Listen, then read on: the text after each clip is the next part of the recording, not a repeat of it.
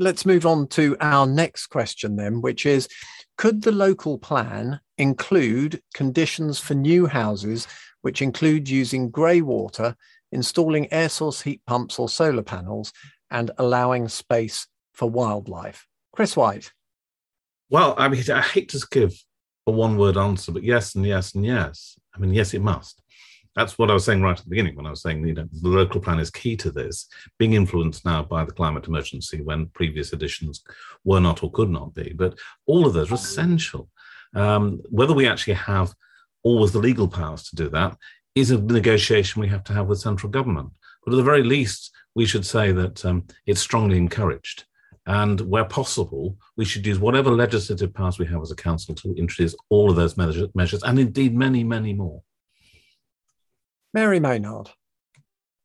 I agree with Chris. I think we should, yes, yes, yes, but many more than that is possible.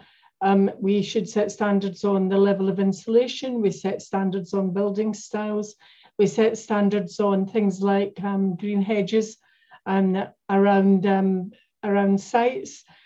We already have 40% of any site should be green. And I would, we could up that, or we could make it more stringent. But I think there are many things we can do with the local plan that will promote a sustainable agenda, and completely support any ideas that come forward to do that. Simon Grover. Yeah, I agree with all the above. I mean, I think I understand from planning officers that actually, in some cases, you don't want to be too specific about what you put into the local plan, because it's got to last for decades. And when some of the technology doesn't exist yet, or does but hasn't got commercially viable. So actually, you don't want to necessarily say you must have an air source heat pump. You want to say things like you must have the best available technology to do X, Y, and Z. That's for some of that. Things like wildlife areas, you can definitely say how much you want of that, because we know about the technology of wildlife. It's been around for a while. So there's that idea that you want to be specific in some areas, but general in others. But the key to it is going to be enforcing it, because even whatever powers the central government are unlikely to give us, when developers come forwards and say, well, we've done this plan, and yeah, we know we said that we were going to do all these measures, but actually we're not going to, we can't afford to. That's the point where the councillors need to come in like a ton of bricks and say, no, we absolutely insist, and we're going to make your life very difficult for you in various ways that we can do. And again, the more Greens that are there saying that, the clearer it is that St Albans District as a community takes these issues seriously and wants developers to bring forward the best possible housing, both in terms of retrofitting and insulating and so on, the housing that we've already got, but in the local plan where we're going to build all these new houses. Ian Grant. The answer is yes, yes, yes, we can do all of that. And we should be looking to use our local plan to build the best possible localities and communities for the people who are going to live in the new housing that's built. Particular concern of mine is to push for more local play areas for very young children. It's fine if you've got older children who can get themselves independently to something that's nearly a kilometre away, but if you've got small children, that kilometre is a real barrier to actually getting your children out to enjoy the outside experience. And I think it's really important that we look to the local plan to promote things like that, to promote greater cycling, things like cycle storage, for example. There's no reason why if we're having cycle stores built in individual homes, we can't also look to promote that on street. And I think we just have to use the local plan in the best possible way to get the best result for our communities. Okay, let's move on to our next question, which is, what steps would your party take to engage businesses, parish councils, charities, faith organisations and residents to help the whole district become net zero carbon, not just the council itself? Mary Maynard. Well, I have experience of pulling together various groups across a town with Harpenden Cares, which I set up. One of the things I've found is if they believe in the vision you set forward and how you intend to deliver it, they will work with you.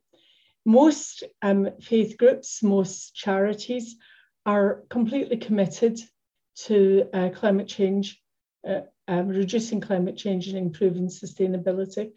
I think actually You're going to be pushing at an open door here, and they'll all be more than willing to help. It's just setting up the structures and the processes that they can work with you, and that they can bring forward ideas for you to work with them to implement. Simon Grover. Yeah, it's really important that the council plays this role. It's been identified by everyone in this business as being a key way to reduce carbon emissions and get to net zero carbon in time that we need to do it. So there's definitely, obviously, a role for individual action, for action from businesses, residents, parish councils, and so on.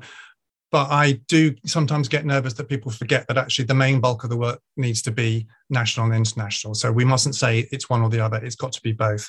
But yes, and I think the way to achieve that in terms of encouraging people is kind of think what Mary was saying is the council needs to present itself in the best possible light, to be doing really great stuff, to be talking about it, communicating what the council's doing, and saying again, St Albans District is a place where this kind of stuff goes on. Be a part of it, join in, look what the council's doing, set a good example, and be a hub for information so that if people want to do this stuff, they can come to the council and they know these guys know what they're talking about. They can recommend and point me in the right direction and help me do what I want to do. Ian Grant. Yes, I'd see the council's role very much as a facilitator. The council is not the font of all knowledge. It has a role as an exemplar and has good projects and practices to point to. But equally, there's a lot of good ideas out there that really need to be brought together and promoted more widely. So that's I would see where the council comes in. It's inviting businesses and these other organisations with those good ideas to come and share them more widely. It's a no-brainer in that sense. The ideas are there. We just need to share them and then implement them more widely. Chris White.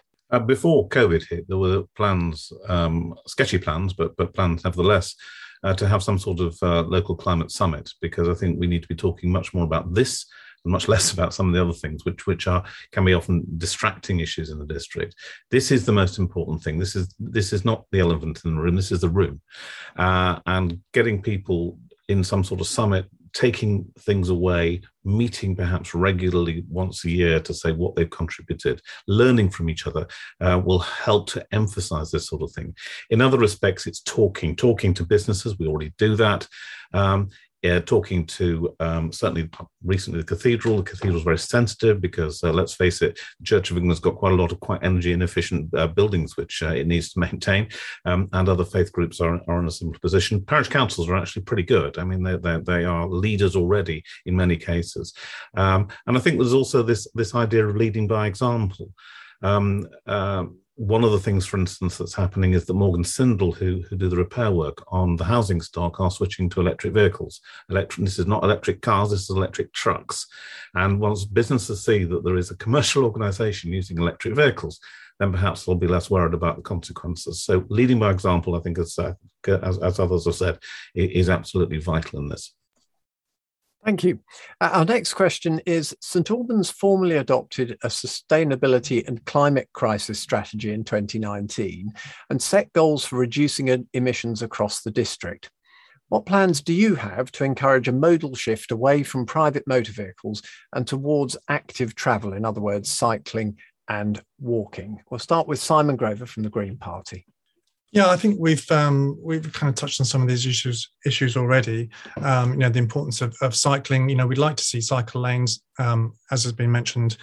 We don't necessarily have the best streets to support that, but that's kind of the city centre. Outside the city centre, there's a lot of opportunities to improve cycling. We've got our green ring, but how well publicised is it? Not very. You can buy a map that says it, but you'd never know that you were on the green ring if you didn't know it was already there. So cycling and walking is a key point. Pavements. Why is there so much talk about potholes on the roads instead of potholes on the pavements, which are equally lethal in the sense that they can kill you, fall over and break a hip. That whole idea that the focus of budget in these areas in terms of fixing the things that we use to get around needs to be changed. We haven't mentioned buses very much. There was some exciting talk a few years ago about places like companies like Arriva bringing in small buses that maybe even operate on a kind of Uber type style to get people back onto public transport, cheap public transport. That seems to have disappeared. I'd like to see that come in. So there's all sorts of ways that you can do that. And it's not just about sticks to stop people getting in cars. It's a lot to do with carrots as well. Ian Grant for the Labour Party. Yes, so I mean, Simon's absolutely right. We have a green ring, which is good for going around the outside. We have much less clear signage and routes to get into the city centre. So we do need to look at whether we can establish routes that will make that possible, other than just using the regular roads. So that's looking at cycle lanes. I think we need to look to reduce car use by providing alternatives to people. Carpooling, car sharing, we can promote those a lot more than we do at the moment. We can make designated parking places for those, which will promote their use. In terms of cycling, one of the things you want to be able to do if you're cycling from A to B is to put your bike somewhere secure at the other end of it. So I think that's a job of work to look at where cycle stores are needed. We know that a neighbouring authority has got a very extensive cycle loan scheme, and maybe we should look at that and see whether we couldn't implement something like that in St Albans as well. Chris White for the Liberal Democrats. Yeah, just looking at cycling in particular, making cycling safe in terms of property ownership. Some really good strides have been taken at the station. There is a much better cycling facility there, but we need the equivalent in the centre of town. We also need to think about those people who live in accommodation where cycling actually is extremely difficult. I mean, if you live in a block of flats, then no one's going to love you if you and indeed quite rightly, if you block up these stairways with cycles. We need to find some sort of scheme by which external safe cycling units can be cheaply purchased for blocks of flats. We also need to have a close look at what Watford are doing. As one, again, a COVID victim. I actually had it in my diary to go and visit Watford to look at their Beryl bikes, but COVID came along and the Beryl bike scheme didn't take off very quickly for 2 years, and therefore I didn't go. But it's certainly in my diary to do after May. And I think we also need to look at the mapping and signing. I live just off London Road. This morning I watched 3 cyclists struggling up London Road alongside the cycle track but not using it. Now, some of that is its design, but some of it I think it's so poorly indicated now that people don't actually realise there is a cycleway alongside London Road. And we've got to look at all that sort of thing because we have lots of secret facilities for cyclists. We perhaps ought to make them a little less secret, as I think has been suggested by others. Mary Maynard for the Conservatives. We've done a lot of work on this in Harpenden. I'd like to spread that into St Albans. For example, here we have the Harpenden Hopper, which is a little minibus which goes around and enables people to get a lift in and out of the town centre. There is no reason why a similar scheme shouldn't run in St Albans. Of course, the Conservatives put in the green cycle ring around St Albans, and there was always a second phase, that was the hub. There was always a second phase of the spokes. That's disappeared. I think we have to revisit that and work out how we can get spokes into the city from that green ring. The third thing I would say is that the punitive aspect of you have to walk or you have to cycle, and we're going to make it difficult for you if you want to take a car, has to stop. Walking and cycling is great for many people and should be strongly encouraged. However, if you're older or you have mobility problems, stopping you being able to get into the towns or city centres is just plain wrong. So I would suggest that we have to be very careful in the sticks we use and maybe focus more on the carrots because they work better in the long run anyway. Thank you. The next question is, if your party isn't elected, how will you work cross-parties to support those who are elected to implement their environmental policies? And we'll start with Ian Wright for Labour. Ian Grant, for Labour. Well, I think you can hear from the responses to many of these questions, there is actually a lot of agreement, even though we may be coming at this from different angles. So I don't see a problem in working on many of these issues on a cross-party basis. And in fact, in many areas, we do work already on a cross-party basis. So I don't, in one sense, I don't see a problem in terms of what the questioner is raising.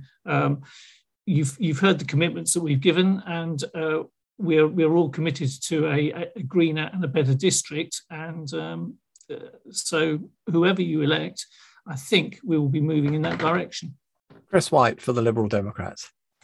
Yeah, I mean, it's not always easy to work on a cross-party basis, but I think this is an area where it has proved fairly straightforward, and that certainly is how the strategy came about, working on a cross-party basis and also on a broader basis, involving people who are not councillors, organisations which had something to contribute. So I think there's no danger that anyone who's not elected on this broadcast tonight will suddenly think, well, I guess I wasn't that bothered about the environment anyway, so I'll just go and, not weed my garden because that would be environmental, but they're not going to put their feet up. This is too important. I mean, we've only got 8 years to go to 2030, and if we miss that, then we've had it. Mary Maynard for the Conservatives. Thank you. I agree with Ian and Chris. We have worked cross-party. I think the frustration I'm showing tonight is we're at the stage now where the talking should stop, and we have very clear, we've got lots of great ideas which have been brought in by all sorts of people, and we have to be much more focused on delivery. So if we weren't elected, if I wasn't elected, what I would be doing is snapping at the heels of those people who were, saying, why isn't this being delivered? Just basically focus on what measures are you using for these projects? When are you going to deliver them? And how well are you doing in the project to do it? I think that would be a role that would be very useful for those councillors who are no longer in power. Simon Grover for the Greens. Yeah, I mean, that's working cross-party is all I've ever done because there's only been me, so I've had no choice. And I've got less bad at it over time. So that's how I've managed to achieve what I have achieved with support from my Green colleagues outside the council. When I first got elected, actually the council was hung. It was very finely balanced, and I was in the very fortunate position of effectively holding the balance of power. I was able to get off to a flying start. It's not been quite so easy all the time since then. But, in the unlikely event that on May the 5th, the Greens don't sweep to power in St Albans, I will definitely continue to work across party and, behind the scenes as well with officers. We've got many, many very fine council officers at the council who work hard and are very good at what they do and believe in what they do and are very supportive of the sorts of issues that we've been talking about tonight. And so it's not always necessary even to work cross-party. I'm not revealing anything that the other people on this call don't already know. We work behind the scenes. It can often be quicker and more effective. So I'll definitely continue to do that. But, politics is about priorities. So you can always choose to do one thing instead of the other. My priority will always be the environment and sustainability. Thank you. Our next question is, how would you change the current process which sees tree protection orders easily overturned, healthy trees, both private and public, felled for reasons other than safety, trees felled before most people even know about it, private homeowners ripping out front gardens and replacing with driveways, which shows that car ownership comes before environment? Chris White for the Liberal Democrats. There's a raft of different things there. Some of this is related to developing a new local plan. It was touched on earlier by Simon when we were talking about front gardens. Certainly when I moved into my house, I discovered that there was a plastic sheet underneath the not very nice gravel that they put on the front garden, and the plastic sheet was impermeable. So my contribution, a small contribution to the environment, was actually to get rid of the non-permeable plastic sheet, put proper plants in and have a decent front garden which actually is environmentally sound. So encouraging people to do that, make it much more difficult for people to use front gardens for other purposes, is clearly something that needs to be in the local plan and not just in the conservation area. In terms of TPOs, I mean, I have looked into this, and there's less of this going on than I think that people fear. Nevertheless, you have to move very, very fast. There's a tree behind my house. My next door neighbour noticed that the neighbour behind us, who is now gone, thankfully, was starting to cut it down and got the council to move straight away. So it does require eyes and ears to be out. But that's often the case with planning enforcement because people are quite crafty, and they know that if they move quickly enough, then they will catch everybody off guard. This happens, of course, on Fridays with certain encampments which are not welcome in certain parts of the district. Those who wish to do these things know their way around the system. But planning enforcement is something that we are moving to improve, working with neighbouring councils to make sure it's a much more effective service than currently it is, because it's not good enough at the moment. Mary Maynard. This whole issue is really interesting because it's the interaction of government policy about TPOs, the resources of the council to actually do something about it, and the will of councillors to put the resources in that are needed. Like Chris, in my area, if anyone goes anywhere near a tree with a saw, I can tell you that my phone is off the hook within 15 minutes. Somebody tried to cut down a tree in one street. I had 5 calls in half an hour, and I had the tree officer down there within an hour, and it was stopped. So it is possible if people are vigilant, you can stop this sort of thing. It was a developer trying to take a tree out so they could put in a planning application for a much bigger house.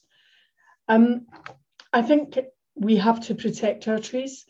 And one of the things one of my colleagues put to council, and I think we should really be looking at it, was to have an audit of the trees in the area, and a lot more work done on how many of them should have TPOs and how we protect them moving forward, including charging developers huge amounts if they try to take them out. Thank you. Simon Grover.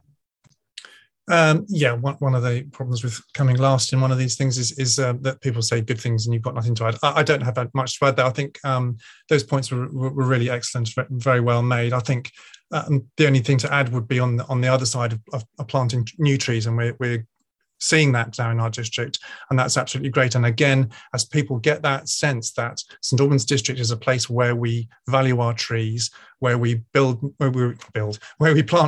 more trees where we can, and we celebrate our trees for all the many reasons that we should be celebrating, the harder it will be for people to sneakily go around and cut them down. Yes, we can come down hard on developers, but often people just don't know, and they say, oh, well, I've got a garden owned tree, I'll just take it down. We need to help people to understand that that's not the way we want to do business. Ian Grant. The first thing I would say, as someone who did have a sycamore removed, is that there is a process if you have a tree that you are concerned about. In my case, it was very close to the house, and the council will come out and assess it. And I think a lot of the people who undertake regular tree work locally are very aware that the council is not pleased to see trees with TPOs being removed, and as well as local residents being aggrieved about it. A lot of contractors simply won't take that work on. So I think there is an awareness about it. One of the other speakers mentioned enforcement, and obviously one of the most important things, if you're going to have a tree preservation order, is actually to be able to uphold it and actually say to someone what you can and what you can't do. So I think there may be a resource issue in terms of how the council goes about that. In terms of private homeowners taking out their front gardens, it's a terrible shame. They do own their front gardens. Obviously, one can put in certain conditions in terms of not creating hard standing, but if someone wants to put a porous surface they can put a car on, regrettably at the moment, there's not much you can do about it. Thank you. Our next question is, many of the issues that have been spoken about this evening involve changing the mindset of a community. Aside from education around specific issues, how do the candidates think this can be achieved? And we'll start with Mary Maynard. I actually sold management consultancy for years, and I got quite good at it in the end. But after 30 years of doing it, I learned something, which is that people only buy something that benefits them. And they'll only buy from you, whether it's an idea or a service or a product, if they feel it genuinely benefits them, benefits their family and benefits the community. So we have to stop preaching at people about why they should do things and actually find the messages which tell them why they personally and their family will benefit. And it could be, for example, insulate because it will reduce your cost of heating. And believe me, that message will really strike home at the moment. It could be put solar panels up, because over a 10-year period, your costs will come right down. I know somebody who's just spent a huge amount on solar panels because that's what they're trying to achieve. So it's finding what will motivate people and make them want to do things, not preaching at them what you think about it. That's what actually works. Simon Grover. Yeah, we've talked already a bit about how the council can set an example, and I think the key to that is often set an example where you can physically see what the council is doing. It's not just a policy that I only know about if I read it on the council website. So I think this is where projects like Wilder St Albans one, which I mentioned at the very beginning, has one of the many ways in which that project has great potential, because it's very, very visible.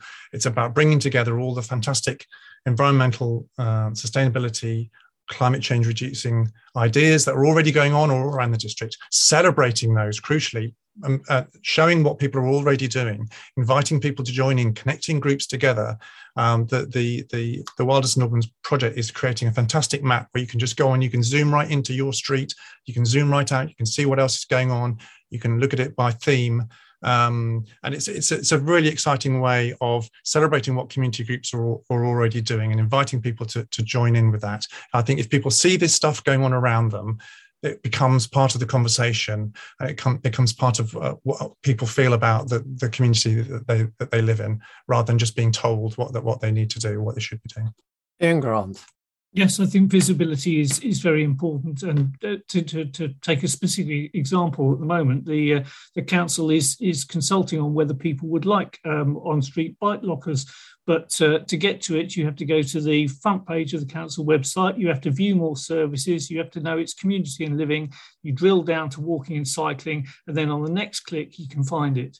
So the council's actually, consulting on something that's a good idea, but to be honest, it's buried away. So in some cases, it's about just being smarter with the things that are going on, giving them that kind of visibility and prominence so that you can get buy-in. I think Mary's absolutely right. You have to be able to demonstrate to people that there is a benefit to them. It's not just, I'm doing this because it'll make me feel good. Actually, there is a tangible benefit. And if you provide bike lockers, then more people will feel comfortable about taking bikes out onto the road, because they know they've got somewhere to store it, and they've got somewhere that they can put it in at the other end. So I think it's about promotion. It's about promoting best practice and looking at how we're getting the message out there, and maybe doing that a bit more smartly. Chris White. Yeah, a friend of mine in London has been nagging me for 2 years and sending me virtually, seemingly every week, the e-news, which is produced by her council.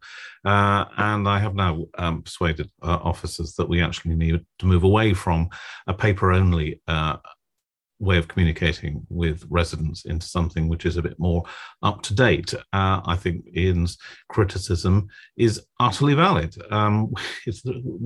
We are in danger of hiding things away, talking loudly about some issues, but not talking about the big thing, which is climate. We need to move to monthly communications where this sort of consultation lands in your inbox if you've subscribed, and then you can actually participate in that consultation. We can't get rid of paper altogether because not everyone is online, but many people are, and indeed prefer that as a way by which communications take place. And then we can do cross-advertising, and the council should be using that, for instance, to advertise Susfest.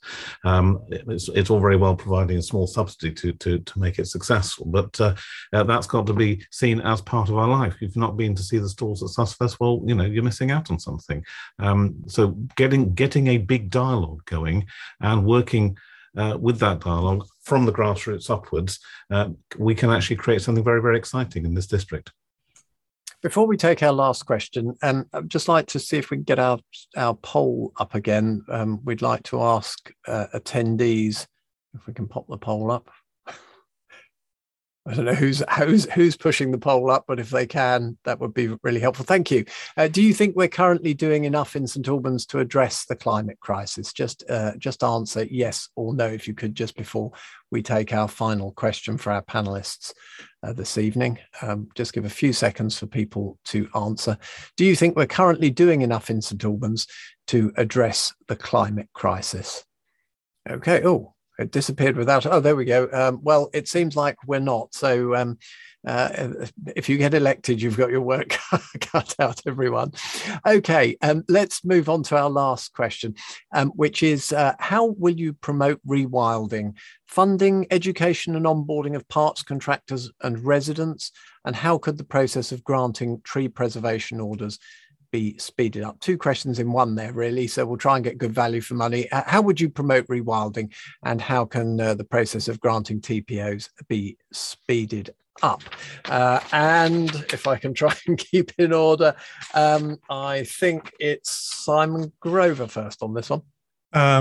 Okay, I've just spoken about rewilding as it happens as my example in the previous question. But yes, I would definitely recommend, if you haven't checked out the Wild St Albans website. It's a joint production, as it were, between the council, who are kind of largely funding it, and the Herts and Middlesex Wildlife Trust, who we're lucky enough to have a trust based in St Albans. And together they've worked out this fantastic scheme, and it's just kind of warming up. It started its first few projects.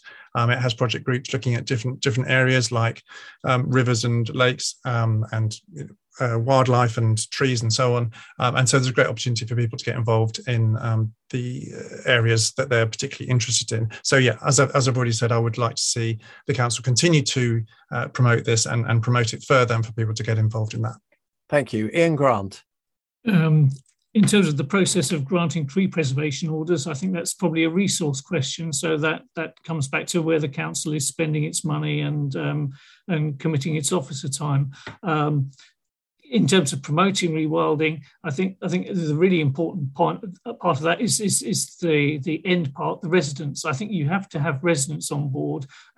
Some people like to see, for example, verges with very clean-cut edges, and they don't like the idea of verges being rewilded. Other people are very keen on rewilding it. So I think it's a case of initiating that kind of discussion, hopefully reaching some agreement on, yes, maybe some areas are not suitable for rewilding, but what are the areas which are, and then I think if you've got local community support, there's a much greater chance that the initiatives will be successful. I find it a bit sad to see a lot of the trees that have gone in have got a little "Please water me" tag hanging off it, which is admirable at the start, but it's a shame that hasn't actually been already sorted before the trees go in.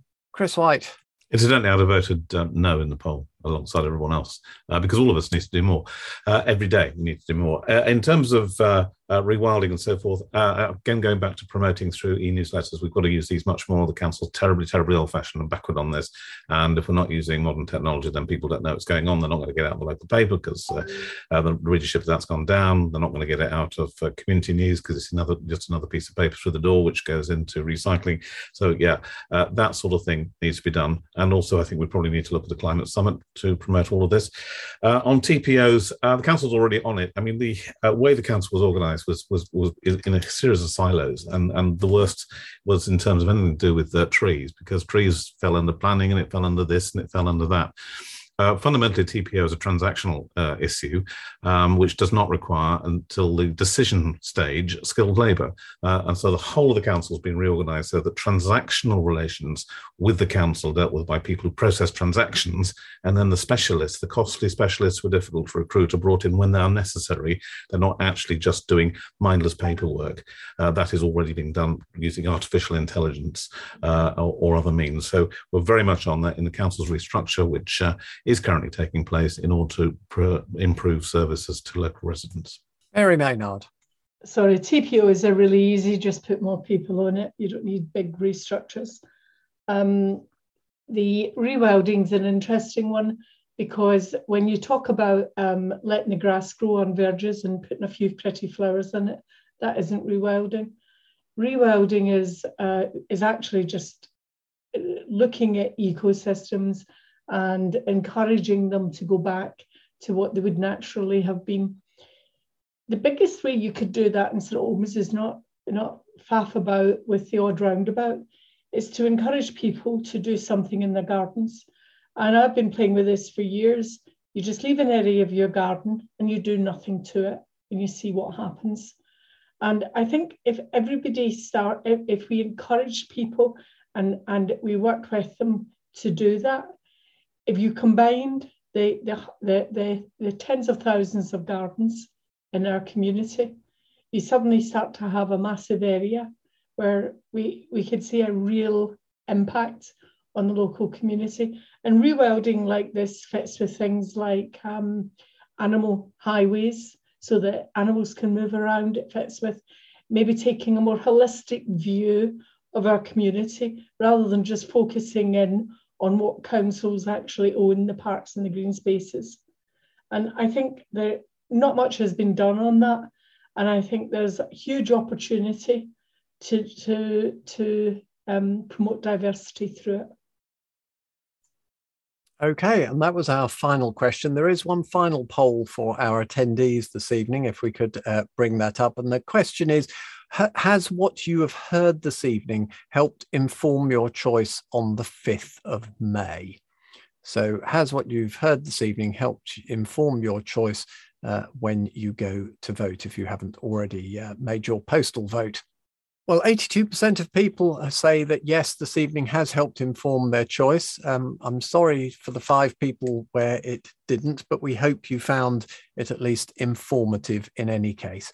I'd just like to say thank you very much to the panelists this evening for their time, for people from St Albans Friends of the Earth for organising this and for keeping it to time and working all the technology. And I'd just like to say what a privilege it's been for me to be involved, especially in these difficult times, in a bit of local democracy. So thank you, everybody. The recording of the podcast will be available on the Radio Verulam website in around 24 hours time. That's at radioverulam.com. Amanda. Nick, I'd just like to say thank you so much for the excellent job that you've done this evening. I'm sure everybody will join me in thanking you and making this event the success that it's been. Thank you so much. As you say, thank you also to all the people who've both been working behind the scenes, Neil on the timer, Catherine, who's been helping us with tech support, and to Colin, who's been helping with questions. If I could just draw your attention to the fact that if you hadn't already realised, the St Albans Sustainability Festival will be coming up soon. If you take a look on the website, you'll see that the programme is now live. And the next St Albans Friends of the Earth event will be during the Sustainability Festival on Sunday, the 22nd of May, from noon to 3 o'clock, when you're invited to bring a plastic-free, perhaps plant-based picnic along to the water meadows in Verulamium Park and come along and do a bit of networking with the other people there. So thank you very much again to Nick and to all our panelists this evening. Please don't forget to vote on the 5th of May. This is what democracy is all about. So thank you for coming and setting these excellent questions this evening, and enjoy the rest of your evening.